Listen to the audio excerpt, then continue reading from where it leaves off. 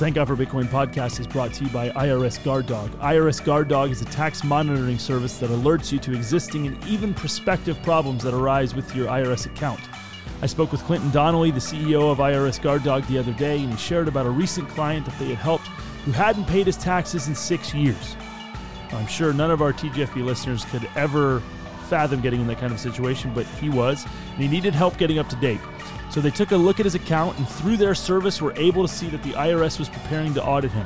He brought all his paperwork to Clinton and his team, filed 6 years of tax returns within a couple months, and checked his account a short while later to find that the IRS had actually reversed the decision to audit him, which saved him and his business thousands of dollars in legal fees and a ton of time. IRS Guard Dog offers 4 service tiers, ranging from as little as $12 a month up to $249 a month for full active monitoring, consultation, fix, audit defense, and audit appeal. Clinton is a former pastor and was also one of our presenting sponsors at the Thank God for Bitcoin conference in Miami this past year. Go ahead over to irsguarddog.com and use promo code TGFB. You can find out more there and let them know that you found them via us. That does a lot to help support us as a business and ensure that we can continue to make podcasts like this going forward in the future.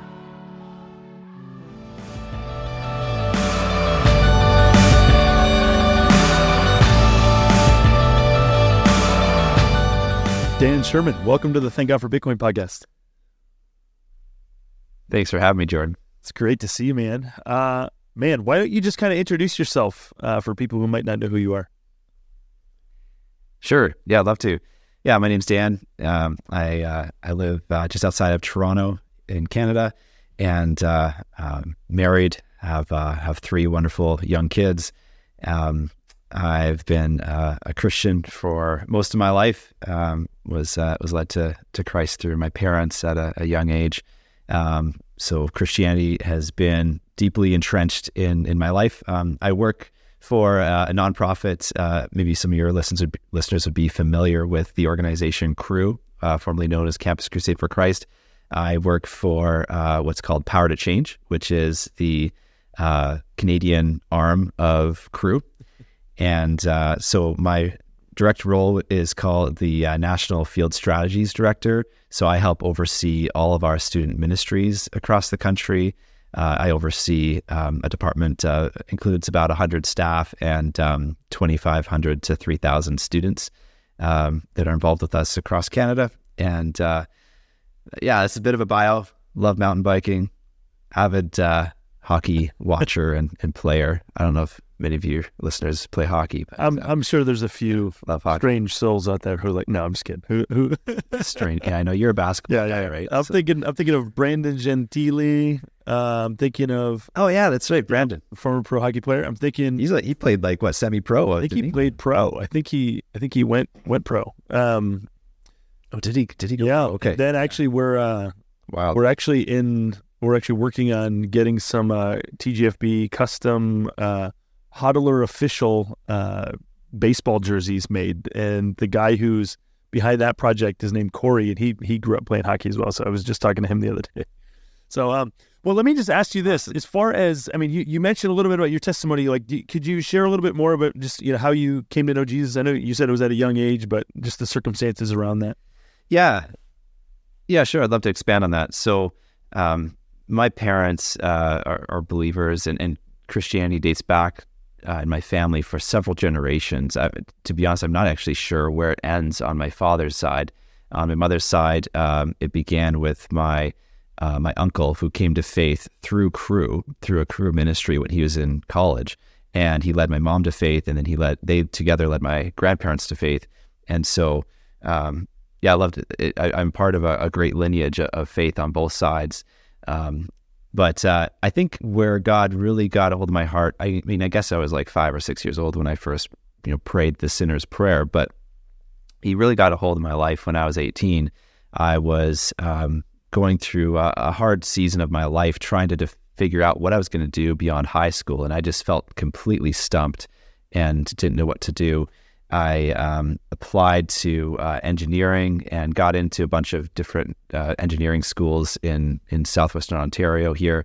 And I decided to decline them because when I was deciding whether or not I would go on to university, I saw my brother was at a Bible school down in Texas. It was called His Hill, Cape and Ray. And he came home at Christmas from this Bible school, and all of a sudden he was like nice to me, and it was weird because he was always a jerk.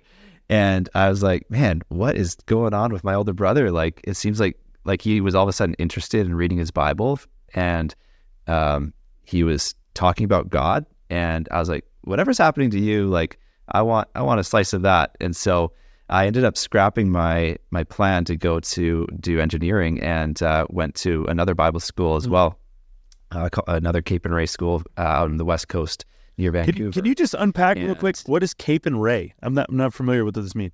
Cape and Ray, yeah, sorry, it's a small Bible school. It runs under a couple names. Cape and Ray are torchbearers. They run these small Bible schools of maybe like 50 to 100 students. And the whole purpose of it is just to deepen your spiritual walk with God. And so they don't necessarily emphasize academic study of the scripture, but you learn over the course of the 1-year program, you learn pretty much every book of the Bible. So they have teaching from every book of the Bible. So it's a good kind of like starter entry point. If you want to know what the Bible says, like if you do the 1-year program, it will get you started on the right foot. Okay, cool. That makes sense. That makes more sense. So came to know the Lord, and so this was, you're saying this was around college age, and so then you ended up going to the Bible college, and that kind of was, you were off to the races basically. Yeah, that really set me off in terms of I would say like a life of full devotion to Christ. It was there that I got the vision from God in different ways of being a full-time missionary and using my life as a service to Him as a vocational setting. And so after that, I went to Carleton University, and I took I say I majored in power to change or crew, and then I minored in my math and stats degree because I just loved being involved in this ministry that was focused on evangelism. It was focused on discipleship and helping others know Christ. And so I fell in love with that. And I also got plugged into these mission trips that went overseas to Eastern Asia, and started going on these mission trips and fell in love with sharing Christ with people who really had no idea who Jesus was. Like one guy I shared the gospel with, he thought Jesus was Santa Claus. And I just remember being struck by this. And, well, at least he had one thing right. Man, at least he's like, you got the right season. I don't know, at least it wasn't like Halloween or something. You got the right season. But so I just thought, man, if my life can be used to help people who don't know Jesus, that'd be sweet. And so I ended up joining Power to Change full time, and I've been off to the races ever since. So my first 2 years was placement overseas in East Asia, where I was helping to build with a team of missionaries, helping build these what we call movements of evangelism and discipleship. And then I moved back to Canada, got married, got placed near Toronto, and been from 2010 to 2020, I was what's called a campus director or a team leader. The name's changed a couple times. But basically, I oversaw a university campus ministry of about 150 to 200 students. I was kind of like a campus chaplain in that way, helping to run a team to help these students and help them to live missionally with Jesus, to help their friends and the rest of the campus know Christ. And then in 2020, during COVID, I took on this national role. It became available, and my boss tapped me on the shoulder, asked me if I could consider doing it, and I was ready for a change and decided to go for it. That's awesome. But you've told me before about your dad's role and how, like, just your dad's obviously worked in. Has he worked with Power to Change as well? Yeah. So my parents, they were on staff with Power to Change for a combined total of 80 years, and they met through Power to Change, or I guess it was Campus Crusade for Christ, but they met through that when they were missionaries in Kenya and Tanzania. And your dad's got a really interesting job right now. So after you kind of unpack that, I just want you to, if you don't mind, getting into a little bit of that. Yeah. Well, that's the interesting part. So basically, since in 2000, it would have been in 1986, we moved to Edmonton, and that's where my dad took on a role with something called the Christian Embassy. Christian Embassy is an arm of Power to Change that helps to reach politicians and kind of upper tier business leaders and foreign ambassadors. And so he was doing that at the local Alberta legislature. That'd be like similar to like the state level. And then in 96, he got the call to take on the national director role. So we all moved to Ottawa, and he started doing that in 1996 with as the national director. So he like on a federal level. So he became kind of like an unofficial chaplain of the Canadian Parliament. So he's met with and had prayer with Justin Trudeau, basically any popular Canadian political figure that you can think of. He's met them and probably had some kind of spiritual interaction with them, like talking about Jesus in some way, shape, or form. And then he's also been really big at trying to influence and show love and care for ambassadors that come to our country from foreign countries, and helping them integrate, build connections within Canada, but then also providing a faith component for a place for them to explore the Christian faith as well. So, man, I bet you he's got some stories. I might have to do an episode with him. He does. Yeah, and you know what? We've been bugging him for years that he's going to be approaching 80 soon, and he's got to write a book. So he told me when I was with him maybe 2 weeks ago or so, he said like, "Hey Dan, I'm gonna write that book after the next election." Hey, so, oh boy! I think the next Canadian election is 2025. So we'll see. Yeah, he's a great storyteller. So I'm just hoping he can actually get it into book form. Well, man, hey, I might know a publishing house that might be interested. I'm sure Power to Change is. Yeah. But well, okay, so I've still got to convince him on Bitcoin though, Jordan. So well, we're working on it. We'll make that happen. Listen, if there's anybody that can make that happen, it's the Canadian government. So how about can you unpack for us like kind of your Bitcoin testimony, your story of how you got into Bitcoin? Where along your journey did you kind of come in contact with Bitcoin and kind of grok what it was and what it was trying to do? Yeah, sure. That's a fun one.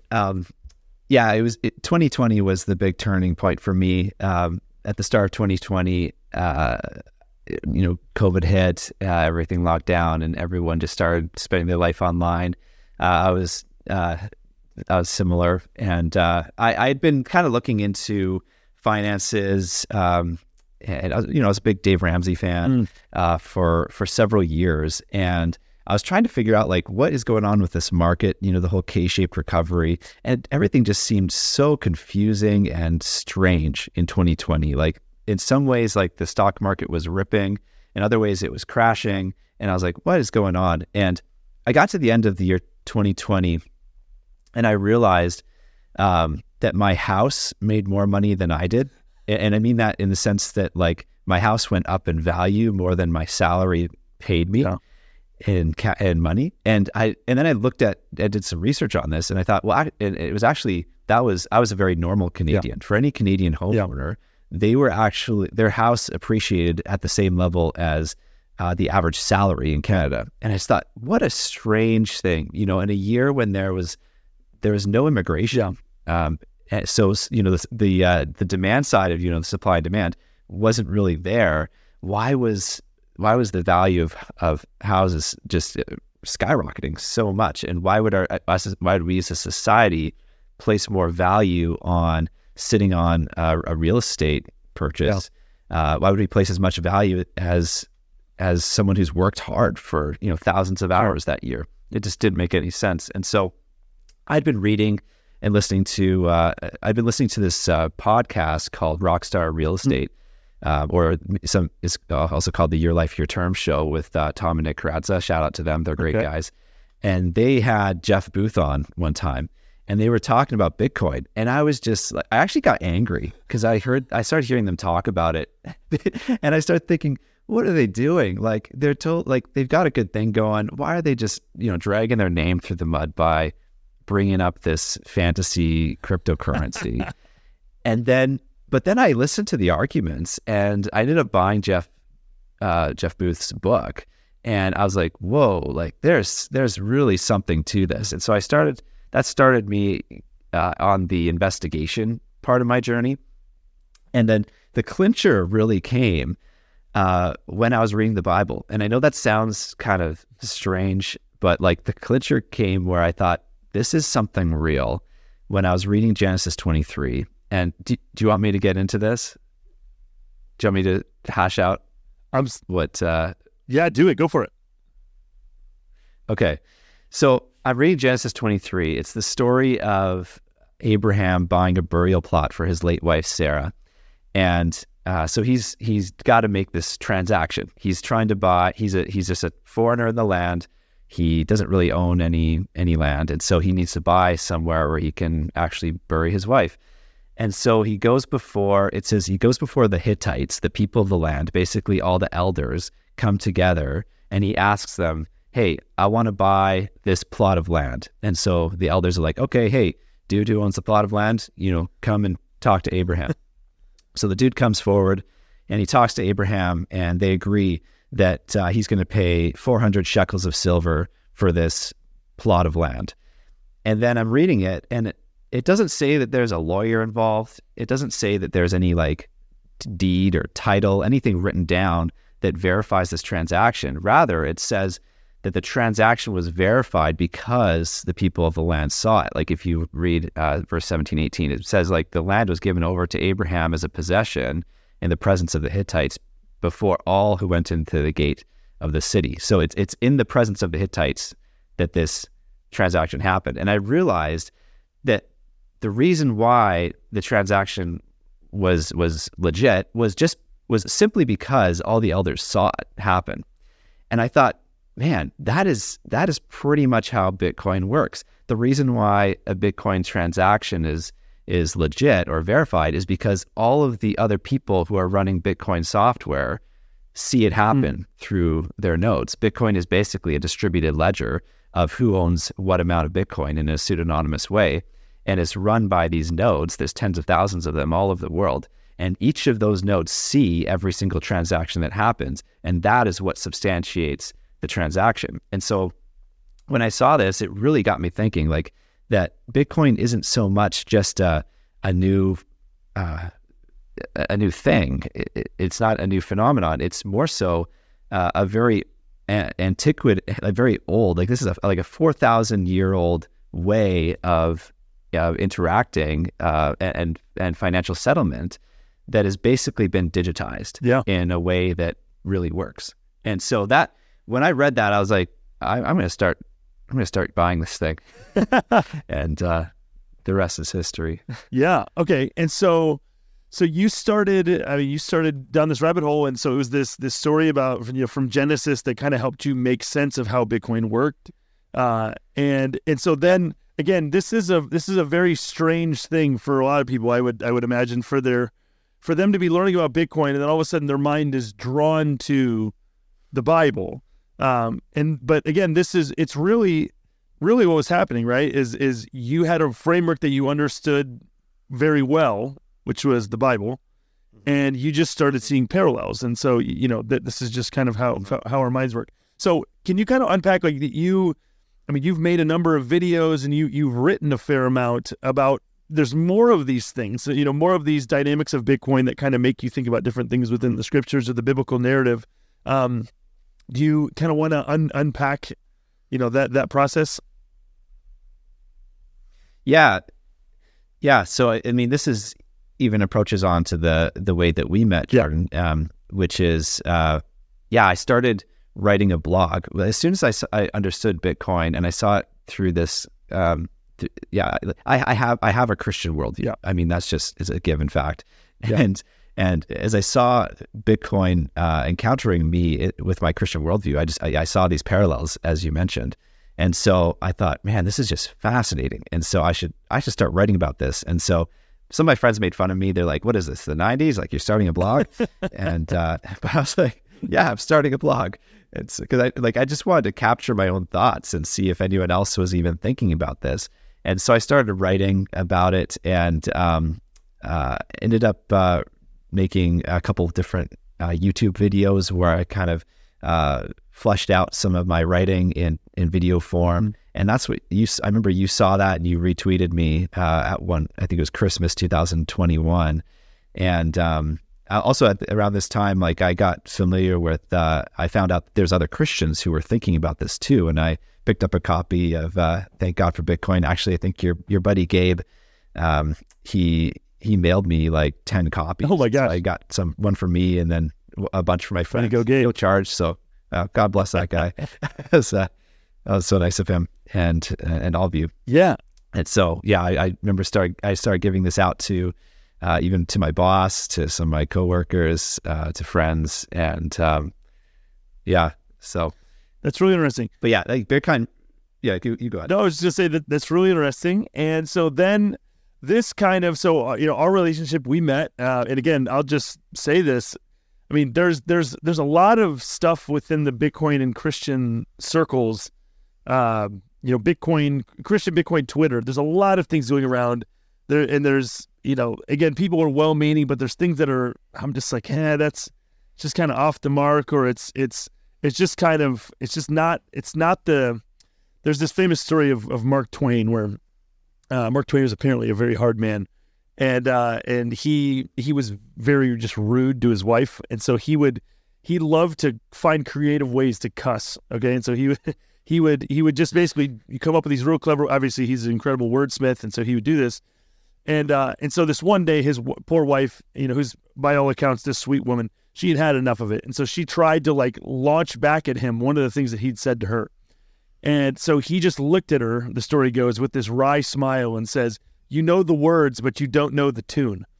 And there's a lot of content that's created, a lot of videos, a lot of people writing about the intersection of Christianity and Bitcoin, or the gospel and Bitcoin. And a lot of it, just for me as somebody who went to Bible college to study the Bible and worked in ministry, it just falls flat. It on either side. It seems to be, you're using some of the same words, you're using the same words, but it just doesn't, I don't know, it's just not doing justice to either one of the things you're talking about. But your work was one of the, for me, especially at that point, one of the rare people who I felt was doing justice to both sides of that equation. And so, we can transition into this. Made me want to work with you in some capacity. And so I just reached out to you and said, hey, how can we work together? What can we do? And so we talked about, doing some videos together, and that's what, will still happen in the future. But one of the things we talked about was just kind of coming together, and I think this actually might have been your idea as we go back and forth, was to write a book in much the way that Thank God for Bitcoin was written to help Christians understand Bitcoin. You had basically broached the idea of writing a book that would help Bitcoiners, or largely irreligious Bitcoiners, kind of see the gospel and see the message of Jesus, and that's laid out in the biblical narrative in a new light. So do you want to kind of talk about where that idea came from and kind of what your thoughts were about that? Yeah, absolutely. And I appreciate the compliment. And I'll say too, that phrase, you know the words, but you don't know the tune. I just echo that. I mean, there's a few people I follow on Twitter who I've had to kind of mute because they're like Christian Bitcoiners, but like it'll be like, oh, like let's paraphrase this verse from the Bible, but make it Bitcoin. Like, for God so loved the world that he sent Bitcoin, Satoshi or whatever. It's like I just grow every time I hear that. Like, come on. But yeah, no, the book is something I think we're both really excited about. I'm definitely really excited about. It's called The Gospel According to Bitcoin, and it's kind of doing the reverse of what Thank God for Bitcoin was designed to do, which that one was meant to orange pill Christians, to introduce Christians to Bitcoin, give it kind of the moral reasoning for and framework as to why Bitcoin is a superior form of money and the thing we should be using instead of our fiat dollars. And the gospel according to Bitcoin is the opposite of that. Is trying to convince and trying to share Christ with people who are already into Bitcoin. When I first thought about even starting my blog and back in the day doing something like this, a friend of mine who was a Christian, he said like, oh, well, why would you do that? Like, you're not going to get much of an audience because all of the Bitcoiners are atheists. And I thought, well, what better reason to do something like this? Since then, we've discovered that there's quite a groundswell of Christian Bitcoiners out there, many who have met at the conference. But yeah, I mean, one analogy, some people like they think like, oh, why would you use? And I've got criticism for this before. Like, why would you use Bitcoin to try and share the gospel? Like, that just seems weird. It's like, and usually it's coming from people who don't understand Bitcoin very well, or they think it's like scammy and kind of this like seedy thing. Like, I don't know. It's like, and it's filled with like, oh, you're all like anarchists, or I don't know what. There's all these assumptions and correlations that come to people's mind when they think of Bitcoin.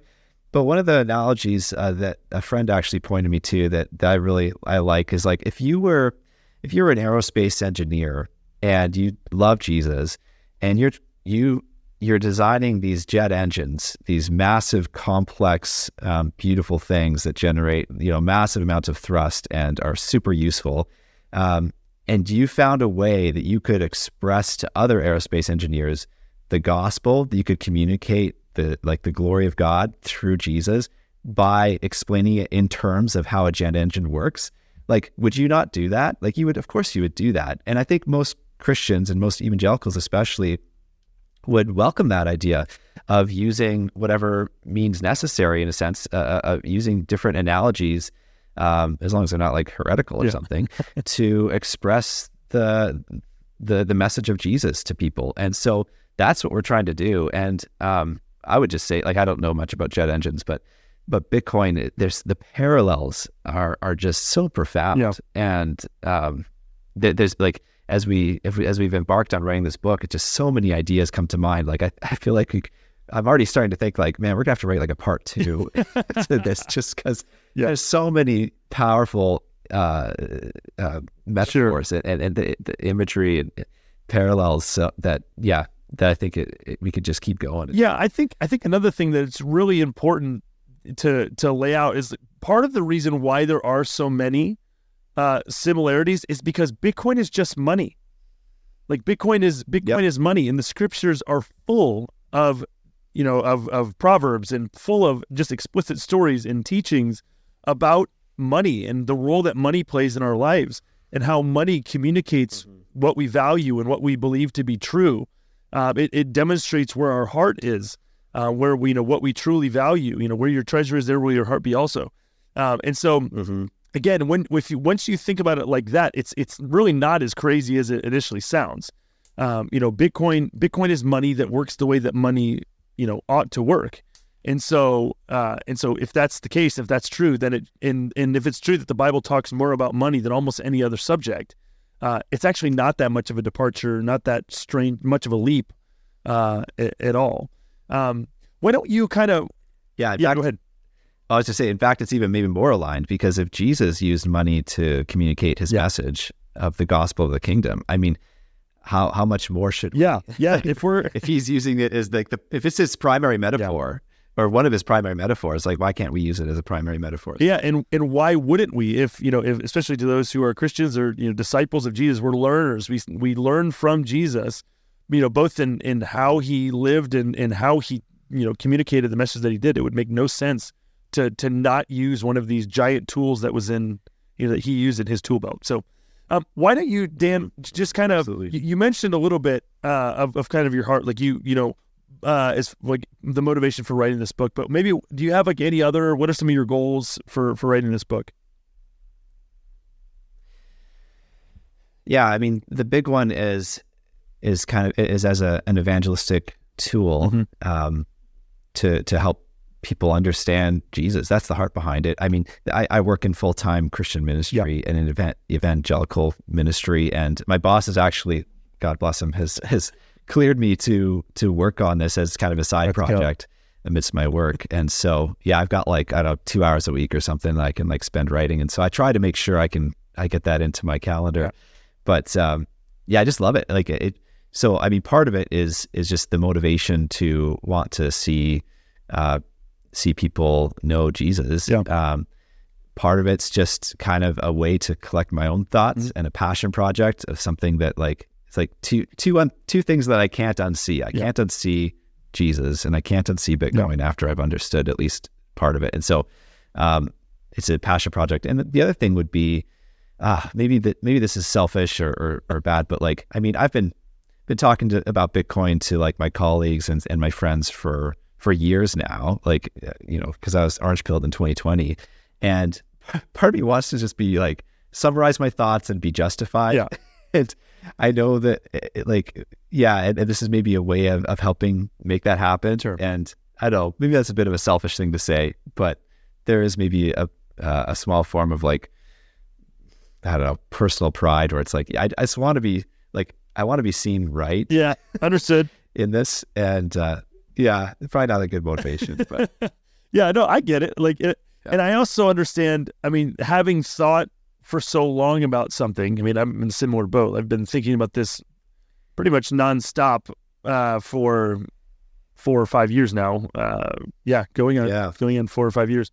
And you want to have, you know, you want to have some way to in a encapsulated way to communicate, you know, the things that you've been thinking about and learning throughout this time. And a book is a good way to do that. So, well, let's do this, Dan. And you sense that it's going to change, right? No, you're good. Go for it. I was going to say, like, I mean, you sense it's coming, right? Like, I was talking to Luke Broyles at the last Thank God for Bitcoin conference just briefly, and you know, we're in a group of, there's like I don't know, 100 of us kind of scattered around the lobby, and just chatting with him briefly. He's like, he turns to me and says, like, I'm glad we can do this now before like the phones start ringing off the hook. Yep. And I was like, yeah, like, amen to that. Like, you know, things are, if Bitcoin keeps going the way that we think it's going to go, like, we're going to be getting phone calls by, you know, so many people soon. And so better to get our thoughts written clearly through things like literature and books, and onto video where people can reference them, so that, you know, even just frees up our time, our future time. So we're trying to serve our future selves in this way. That's a great way to put that. Yeah, exactly. Just creating resources so that when the people come, you know, they're able to find helpful things that answer their questions. And well, let's do this, Dan. Why don't we we'll give the people like a sneak peek of the book. Is there maybe like 1 or 2 chapters that you'd like to kind of unpack? I guess one of the ones that you've written, because we've kind of, we're not 50-50. We're, you know, you've written a couple more than I have at this point, but the goal is that it'll be right about half and half. But why don't you kind of give the people... You're going to catch up, Jordan. I know. Yeah. I have faith in you. So why don't you kind of just pick one? You've been busy. Pick one to kind of unpack for everybody. Sure. Well, yeah, one of the ones that, it was kind of one of the first ones that really came to my mind, and I did a video on it early on, is this idea of the scarcity of God. And I think this is important because I think Bitcoiners really understand scarcity. They understand the value of scarcity because there'll only ever be 21 million Bitcoin. They understand that if they can get a portion of that network, they can get some sats in their, you know, cold storage, that they can hold on to that for eternity and they'll never be diluted. And so there's this idea of scarcity, and that's what gives Bitcoin's value, so that, you know, when more demand comes, the only thing to give is the price to the upside. And so Bitcoiners understand scarcity. So I was trying to think of like, how can we communicate the beauty of God through scarcity? Well, you start to think about it.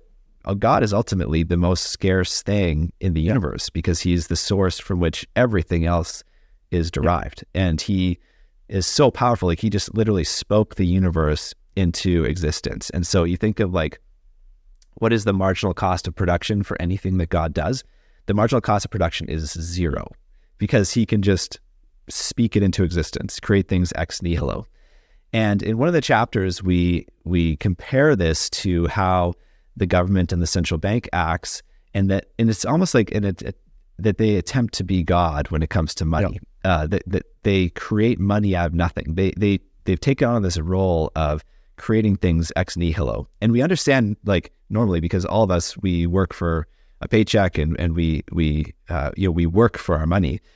The concept that there's an entity out there that can just create money out of nothing that we all work for is kind of strange. And like when we all got stimmy checks in 2020, it wasn't because Joe Biden was out there mowing lawns, like trying to create wealth in order to distribute money to the people. Like, it was literally just, let's adjust this number on the M2 money supply database or whatever it is, and we're just gonna create it ex nihilo out of nothing. And in the process, everyone else gets diluted, which we won't get into. But I thought, like, here's basically the bank trying to be like God. And I remember even hearing people, Christians, say, like, only God should have the ability to print money.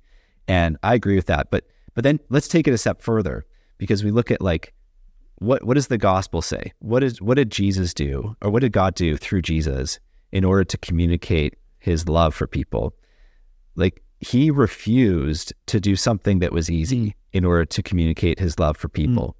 Even though pretty much his marginal cost of production is zero, even though he can do anything with zero effort, he chose to do the one thing that actually cost him something in order to communicate love for people. And that was, he actually had to give himself. He actually had to come and suffer as Jesus in order to repay our debts of our sin, and in order to communicate that radical love that can transform us to us. And so I just thought, what a beautiful thing. Like, God is completely infinitely scarce, yet completely infinitely powerful. He can do anything, and it costs him nothing. And yet, in order to show his love for us, he does the one thing that actually costs him something, and it cost him everything.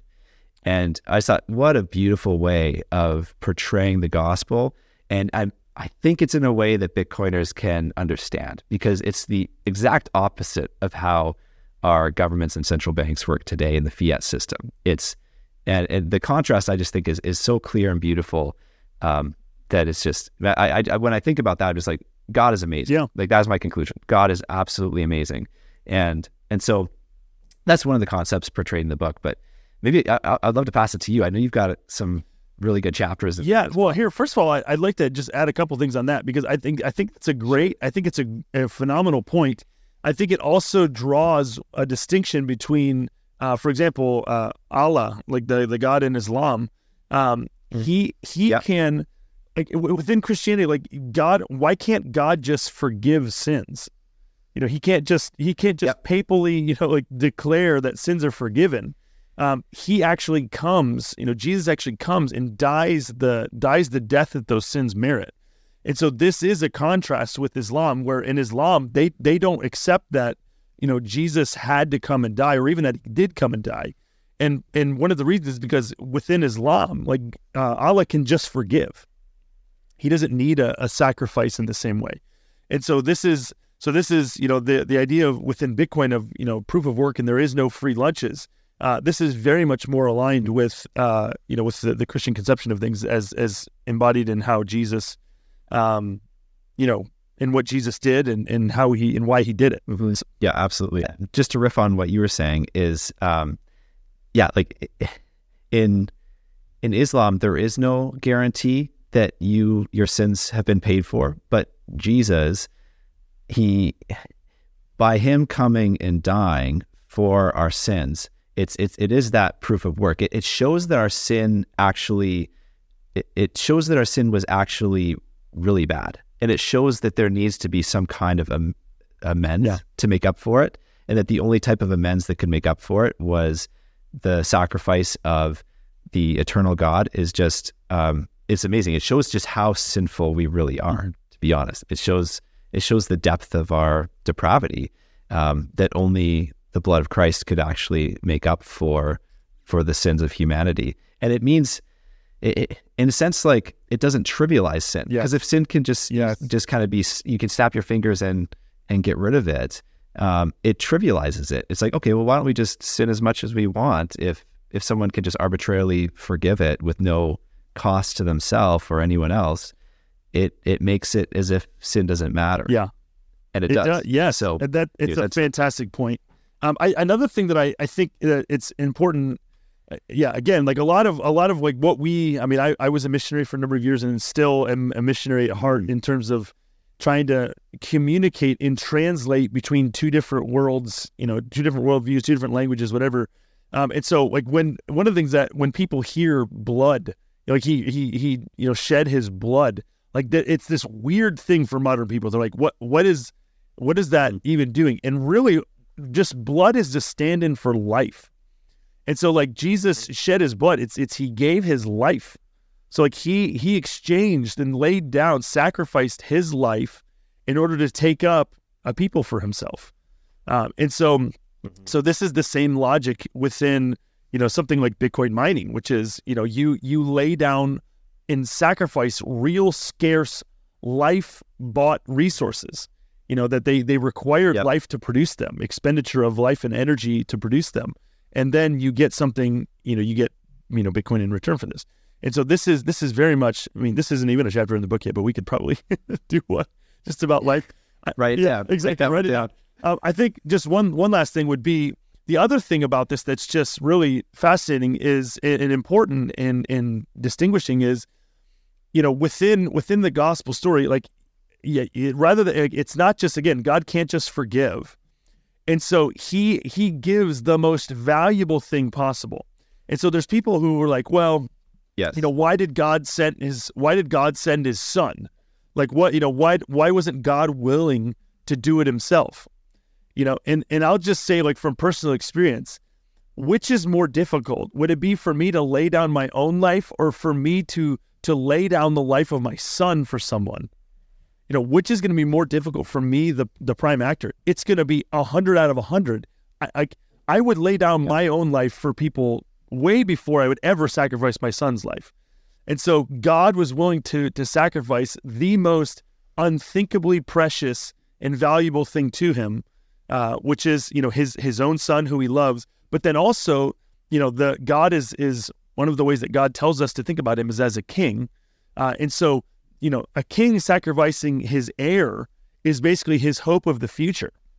And so God sacrifices the life of his son, who's also his heir, his hope of his name and his kingdom extending on into the future. God sacrifices him in order to welcome us into his family and to redeem humanity.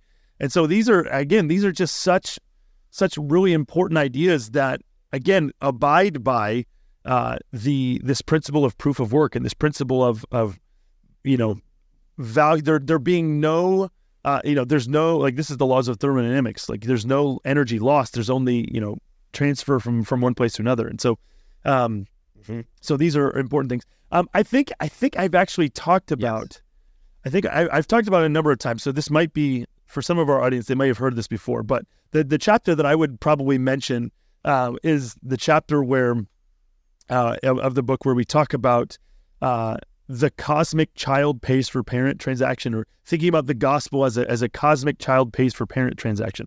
For those so good who are maybe not Bitcoiners, or who are Bitcoiners but maybe have never had to do one of these things called a child pays for parent transaction. My story is basically, I tried to send a Bitcoin transaction. I included too small of a fee in order to motivate the miners to include that transaction in the next block or the next few blocks of Bitcoin transactions. And so because there wasn't enough of a fee, my transaction just kind of got stuck. It got like left out there and didn't get processed. So I sent this transaction, small amount, and then ran off and had to do something. Came back, a few days later, and was like, hey, let me check. So I checked on the destination address, and the Bitcoin hadn't gone through.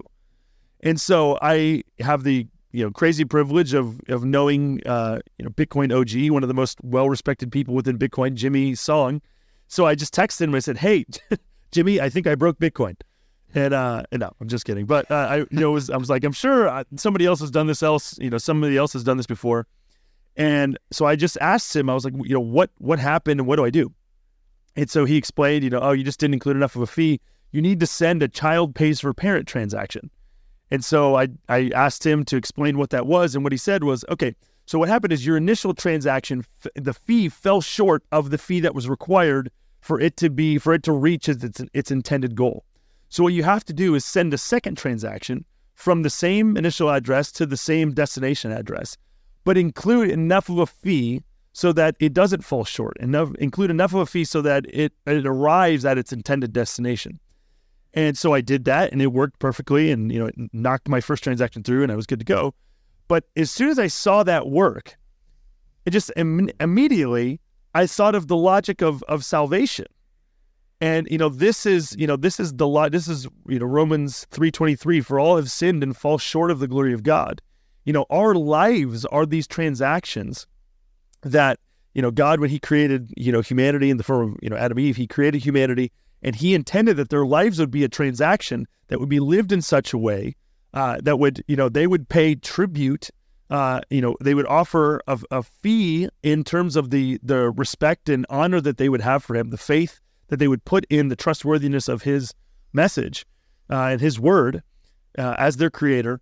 And so the idea would be that they would trust him, they'd pay him this tribute of trust, and that as a result, their lives would reach the telos that God intended humanity's lives to attain. Mm-hmm. Through their lack of faith, their lack of trust, their lack of paying this tribute, they fell short of this, and their lives didn't reach the conclusion that God intended them to reach. And so what did God do?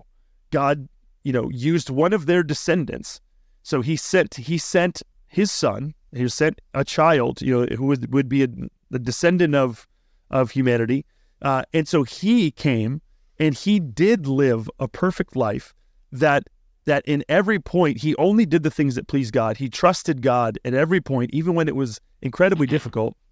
And so as a result, his perfect life was sufficient in order for him to live the life that God had intended for humanity to receive. And because he did that and did attain this standard that God had set forth, he's able to bring with him all of those who put their faith not in their own ability, their own works that they've done, that they, not their own ability to be good enough for God, but put their faith in this child of his who did live and attain this perfect life. And so there's a very real sense in which the message of the gospel is that Jesus is the cosmic child pays for parent transaction that enables, humanity to reach the end for which God created us. And so, just that reality of thinking about that, it just blew my mind. I'm like, how? And so what I just realized is like, this isn't, the logic of the way that Bitcoin works is so deeper. It's so much deeper and more real than so much of the way that the existing system works. It's so much more aligned with the way that God has designed the world to shocking degrees than the fiat system. And so as a consequence of that, the way that Bitcoin works is it helps us to see the world in more real and true ways than in a lot of other ways as well. And so again, those are two two examples of chapters in the book. There's a bunch more, and we're really excited to release them to you in book form. It looks like at this point we're still not done with the book. We're trying to get it done and have it printed and ready to roll by the halving. So that's our hope. And again, it's taken us a little bit longer than we thought it was going to, but we think that it's going to be worth the wait once it does finally come out. Yeah, I think so too. That's beautiful, Jordan. Like just the thought of, you and I were just like lost Bitcoin transactions. Yes. Because we didn't meet the standard. We didn't meet the standard of having enough, righteousness or fee, high enough fee to make the standard. And so we needed someone who did meet that standard to come and to save us. That's just, man, the parallels are just beautiful. Yeah. I love it. Well, Dan, here, I'll give you the last word. Is there anything else you want to just mention to people? And then also mention where people can find you online. Just anything else you want to mention? Yeah, I don't know if I have anything else to say other than, we're very excited about this book. There's a lot more we could get into in terms of sneak peeks, but maybe we'll leave it there and leave people hungry for the book itself. And I do hope that some of this can get translated into video form or other kind of more condensed forms as well. But why don't you tell me about your YouTube channel? Let's do that, because that way people can. Oh, sure. Yeah. You can find, if you look up Hodling Jesus, HODLING Jesus, on YouTube, you'll see my 3 videos that are up there. I've got one on the scarcity of God. I've got one on God's proof of work, which is kind of what we were initially talking about here before the child pays for parent analogy. And then I've got one that's it's like 5 things I love about Bitcoin, not related to the price. And so actually, maybe just to expand on that a little bit, that's just a video that it came to mind when I was walking through the woods one day and just having some prayer time, and it dawned on me like that if I can obtain a certain measure of owning a certain percentage of the Bitcoin network, like just the amount of security that brings to me was profound. I live and work in a ministry of we're nonprofits, and where every one of us as staff have to raise our own salary, much like any missionary would have to do. And man, the fiat system is just wrecking us. I'll say it. Like it is wrecking us. And we are constantly on a treadmill of having to raise more and more and more support and you have to raise it faster than you did before because inflation, our dollars just aren't going as far, and we're just getting wrecked. And so, if there's any Christians out there who aren't convinced of Bitcoin, I would really encourage you to investigate what Bitcoin is and how it can preserve your purchasing power over time and give you a sense of financial security to rest on. I really do believe it's a risk-off asset, even though most of the world still thinks it's incredibly risky. Yeah. If it's held properly, it will do you well, and it's really just set my heart at ease, and it's got me thinking about new dreams and visions beyond just the rat race. And so even though most of my I started buying in at the highs of 2020, 2021, and so I think I'm like break even right now, but there's a hope and a kind of a mindset shift that happened with me where I feel much more secure, and I thank God for Bitcoin. Yeah, thank God for Bitcoin. Yeah, and I think you would be probably the first one to say this as well, but like just like these things are like with an asterisk on them, right? Like again, in the sense that like nothing is guaranteed, nothing we're not guaranteed tomorrow. All of these things, like we're not talking about dependability, like absolutely. What we are talking about is like there are processes in that God has designed, upon which the world operates, that are designed to provide us some level of stability underneath trusting Him. And so there's designs that are more aligned that He's designed, He's put there, and He's asked us to submit ourselves to. And so the reason why Dan can say what he's saying about having more confidence and more trust and not being as worried on some level is because of the way that Bitcoin submits itself to these ways that God has ordained the world. But yes, insert financial disclosure here. Yeah. Well, Dan, thank you so much, man. I really appreciate it. We have had a number of people pre-order the book. We had a website that we had up right around the time we announced the book at the Thank God for Bitcoin conference in May. We will have another page where you can still pre-order the book before we get it out later this next spring, this coming spring. If you're interested in doing that, now you can reach out to us on Twitter, and we're happy to direct you to that point. So again, Dan, thank you for what you do. This will not be the last time we have you on. We've got a lot more we could talk to you about. But yeah, go follow Dan on Twitter. Dan, what's your Twitter handle? Hodling J? Yeah, Hodling J, I think it is. Yeah. Or just look up Hodling Jesus. Yeah. Yeah. So go find thanks for it. Yeah, go follow the Bitcoin C.S. Lewis on Twitter. That's Dan. So go follow him and dude, that's a compliment, man. Huge compliment. Yeah, but we are grateful for you guys for your support, your listening and sharing our episodes. Please just let us know if there's things that you'd like us to talk about. If there's people you'd like us to have on, please let us know. We're always looking for recommendations, and we've got a bunch of really interesting guests and topics that we're going to be discussing in the near future. So Thank you, and we hope to talk to you soon. Thanks for joining the Think Over Bitcoin podcast.